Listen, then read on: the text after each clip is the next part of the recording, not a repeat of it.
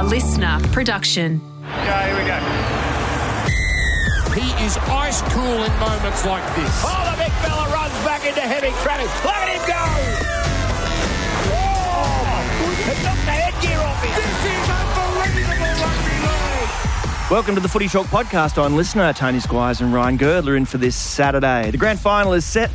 We're just one sleep away. The Panthers looking for a historic three-peat, while the Broncos are aiming to win their first premiership in 17 years. So, who will win? Ryan Girdler will make his prediction right here on the Footy Talk podcast on Listener.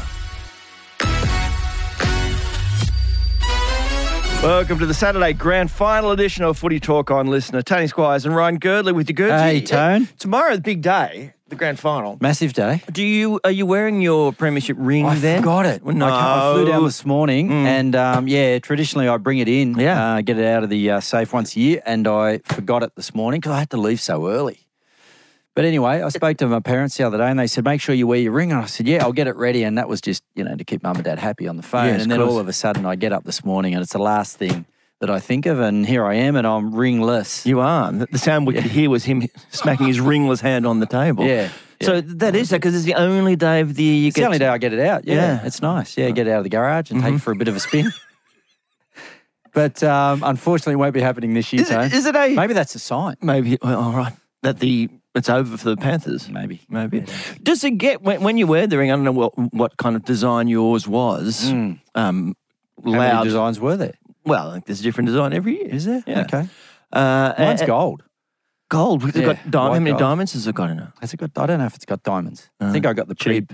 I think I got the pre-diamond. But it's still bulky, yeah? It is. It's quite chunky. Does it? So it attracts attention when you walk the streets? It'd knock out some teeth.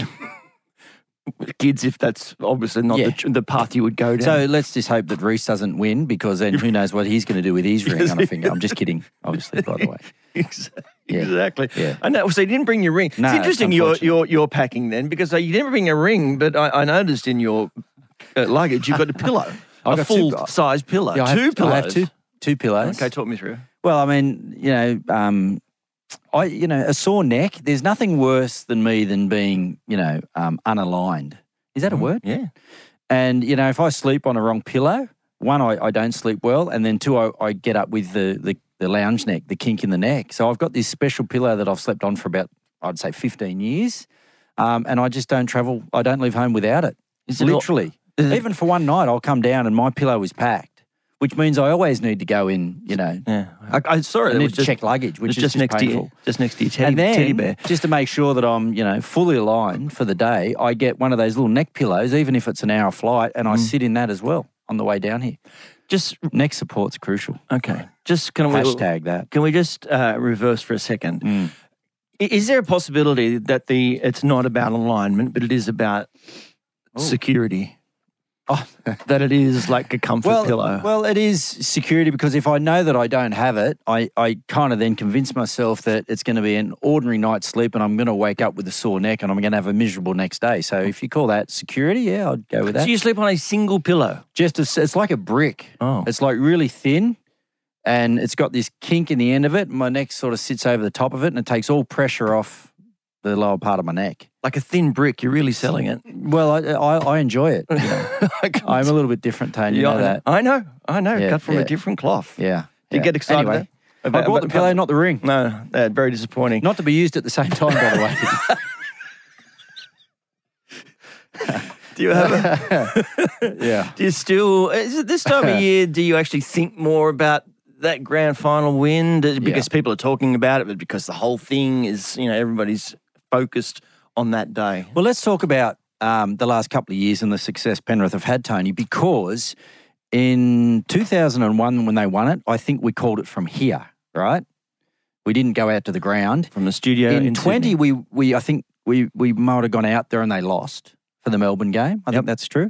And then last year it was my 50th birthday and they gave me the weekend off. Mm-hmm. So I didn't go to the game. I watched it from a bar up in Brisbane. Just you and your pillow. So I haven't been to a live Panthers grand final win is what I'm getting to. Wow. So I'm looking forward to the game tomorrow just for that experience on its own, because MG and I called that game in 21 when they broke the drought.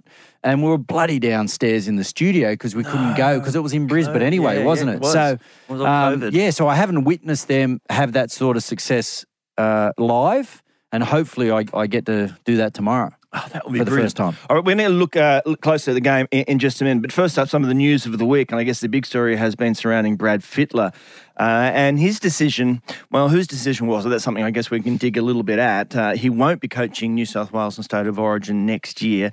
Just have a listen first so we can chew on what he has to say when he's speaking to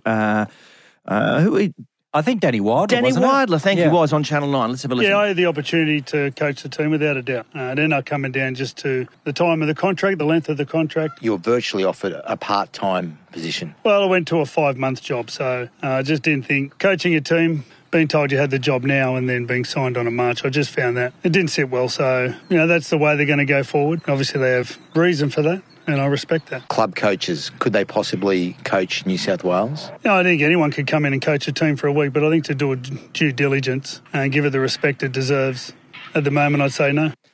There he is, Brad Fittler with Danny Wilder. That is an interesting idea. And again, we haven't kind of got all sides to this argument yet. This is what Brad Fittler has said. But the notion, in fact, of after having lost Origin and how crucial it is and to get back on that winning track. And he's, nine wins, 9 losses. Yep. The idea of actually making it less of a full-time job seems it's slightly weird. Yeah, doesn't it? It does, yeah. And it's just going to wonder how solid they're going to be on that in relation to negotiating with potentially another incoming coach, or whether or not that was the situation with Freddie, whether they're going to be open to change. Because it seems to me, Tony, if you're going to take a role like that and you're coming as a coach and a mentor, it needs to be unconditional. They need to be your terms. Otherwise, where does this responsibility lie? Yeah. Like at the moment, you can say with Freddie over the last couple of years, he was happy with the financial arrangement. The timing of it all worked for him, and he had the staff around him. He put the people around him that he chose. Yep. But if the board from the New South Wales Rugby League are now going to come in and say, well, we're going to have a coach where you're only going to be able to work for this long on the project, and we're going to choose who comes in around you, I don't think there's going to be too many takers. And obviously they've slashed the salary as well. So, I don't see too many people putting their hands up at the moment. Could it be possible that that whole process and that decision is about opening it up to current coaches? And maybe that's what the New South Wales Rugby League is trying to say, that we don't now it doesn't have to be somebody who is doing the job full-time. If Ricky Stewart, Craig Bellamy, these kind of guys, Trent Robinson, I don't know who. If one of those people says, yeah, you know what, I can fit that around my coaching requirements, let's do it. Well, how much success do they... How important is success at that level? Because you just got to give the role to someone that you believe can get the job done without all those conditions. Yeah. And how fair is it for the Raiders or for the Roosters or for the Panthers to get those guys and pull them out of almost a third of the season? Yep. I mean, we don't really understand how big that job is, but Freddie does. And as he said, you can get someone in there to pitch hit. But how successful do you want to be? I believe we've moved past that now. If you want to, that role, it's a full-time job. And I'm really surprised to hear that they just want to bring someone in for 5 months. Because what happens to Pathways and what happens to that big facility that they just built out in Western Sydney and they spent all that money on? I mean, surely there's got to be someone in there sitting in the office, starting to, build early on what that origin looks like, what that campaign looks like every year. Otherwise, because I know Billy's doing it, and I know the Queenslanders are doing it. They just signed him for 3 years. They didn't sign him for 15 months. Yep. So hopefully it just doesn't put us behind the 8 ball. They get the right person moving forward, and that person can come in on unconditional terms and get the job done. Because is it a financial thing? It sounds like they've offered Freddie, a salary less than what he was on. Yeah. Obviously hoping that he would accept that, given what? His lack of success or what they value the job to be. It's very strange. It is very strange. Overall, and let's leave it there. I think that even though, what is it, as I said, 9 games, 9 wins, 9 losses, 3 series wins, 3 series losses, I still rate him above just a pass mark. I think that he's so done I. a great job. And I so couldn't part of agree that more. is that culture. Part of it is everything that he's done surrounding it that is more than just game day. Crucial, Yeah. especially when he came back in. He came back in at the right time. He got everyone together. And it's a tough job given the fact, and I speak about it every series, Tone, we have a very deep talent pool. There's a lot of guys to choose from with New South Wales. It's not a better talent pool than Queensland. It's just deeper. Yeah. And so managing those relationships, getting those selections right, having guys that, the whole pick and stick thing that Queensland have is generally on the back of them not really having a deep talent pool, and you just know who's going to fit into those spots. This year was difficult for them. Yeah. They got it right. Billy did a great job in leaving some guys out that we all thought would have been selected to usher some of that new that young, fresh sort of blood in. Yep. And they did the job for them this year. But next year is probably going to be even tougher now as that sort of talent pool for Queensland grows and relationships then need to be managed and there's people missing out that probably should play. Yep. So New South Wales, I always felt, was a bit of a tougher gig, and then it's selling the story. Yeah. And he did that well, Freddie. Quickly on Dally M, we're surprised to see Kalen Ponga once again loom up in the back line and take that ball and run with it at the back end. I mean, not really. I'm a judge, Tony, and, they changed the format, obviously, this year. They put two of us on. You didn't know who else was going to be a judge on that weekend, but, you can't argue with the last 10 or so rounds. And if you think there's 6 points a round up for grabs, well, there's 60 points there. He was the best player by far on the field for those last 10 games. He had some nice moments early on in the season. Going into it, did I think he was going to win it? No, I thought Sean Johnson had done enough. But the Warriors did sort of, there was a lot of other players in that Warriors side that had outstanding seasons. And the Knights were solid, but, you look at Wade Egan. Everyone was talking about him getting potentially Dally M Hooker year. That didn't happen. But Adam Fanua-Blake, I think, got one of the front rowers. Chance had an outstanding season. Dallin had an outstanding. So I'm sure, when there was some tight games and Sean wasn't at his, absolute best, those guys were stealing some points from him. Whereas with Kalen, it was just him. It was the Kalen Ponga show. Yeah, indeed it was. And great to watch throughout the season. Congratulations also to Tamika Upton from the Knights as well, who got the job done in the women's Dally M. All right, so much still to get to. You're listening to the Footy Talk podcast on Listener. When we come back, we'll preview that massive grand final. You're listening to the Footy Talk podcast on Listener. Tony Squires and Ryan Girdler with you, just moments away from the grand final of 2023.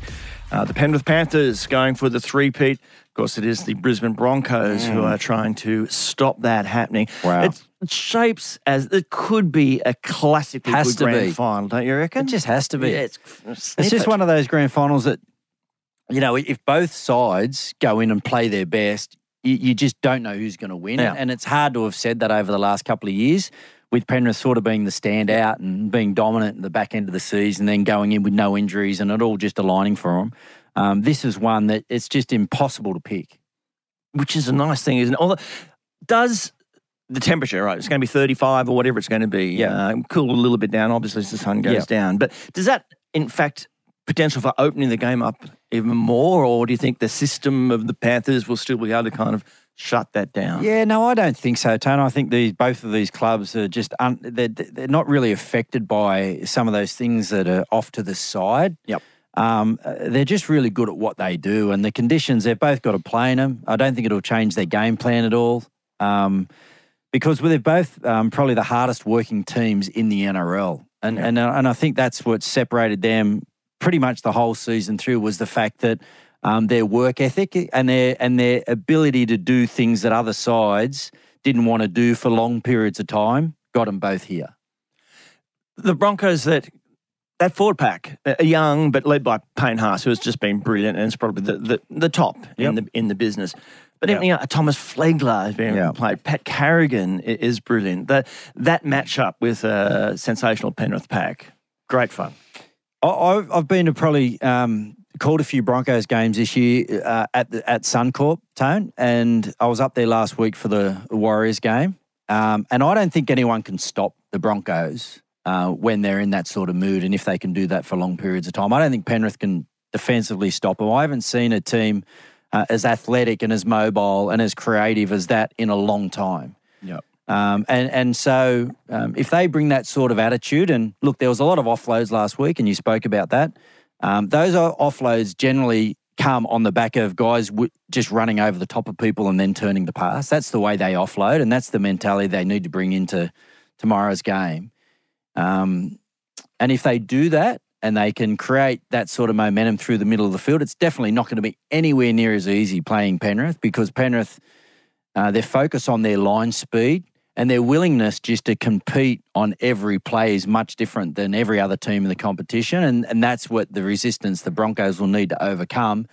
And that's what makes it so intriguing, Tone. I reckon if the Broncos play at their best, they can get the job done.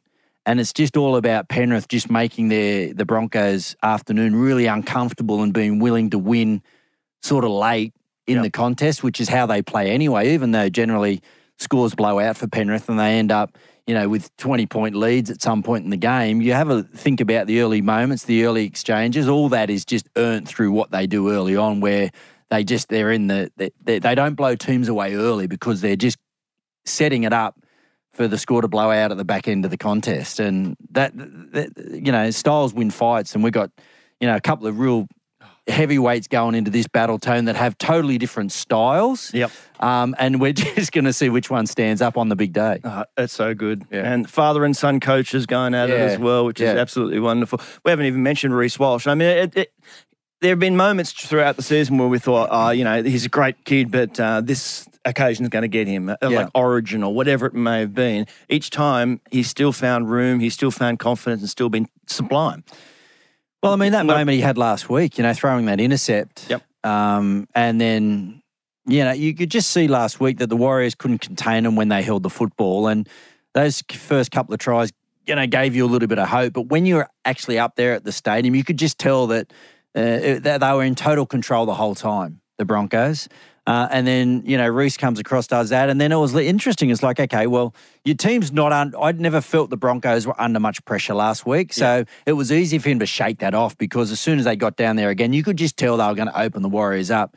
Well, that's going to be different tomorrow. And that's Reece Walsh, if he comes up with an arrow and they put pressure on him, and they'll be trying to sort of bring him into the game in a way where they're going to try and frustrate him. They're going to try and get under his skin because he's got that element to him.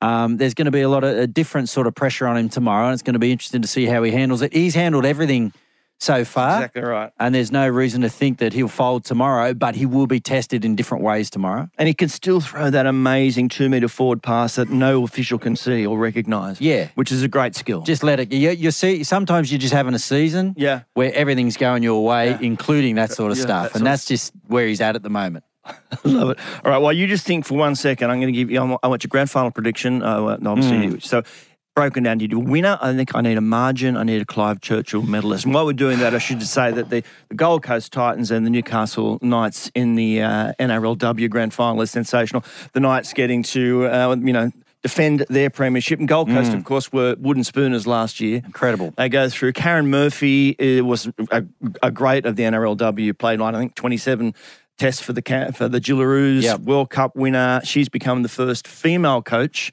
to take a team to the grand final, which is just great for the women's game to have that happening. Absolutely. They've got Desi Hasler, who is really invested in it as well up there around the place next year. 13,000 people turned up in Newcastle last week for our standalone that game. That's unbelievable. Isn't it good? Yeah, it's epic. It's so good. I'd love to see the Knights get up and do it. All right, what have you got for me? Who wins? Well, I'm going to take my Panthers hat off here, Tone, and because, my heart says one thing, but, I've been thinking about it all week, and I've got to go with my gut, and I think the Broncos get it done. Okay, wow. I think they'll win by maybe 8 points. Okay. And I think Paddy Carrigan is just, when he's on, he's on. So physical defensively, so creative with the football, such a great leader. I think he's going to have a few moments tomorrow, and I think he might be the best on ground. Love it, Ryan Girdler. Enjoy yourself. Disappointed you haven't got your premiership ring with you, but still you got your pillow. That's all for the Saturday edition of the Footy Talk podcast on Listener. James Graham and Ben Dobbin will be in the hot seat tomorrow.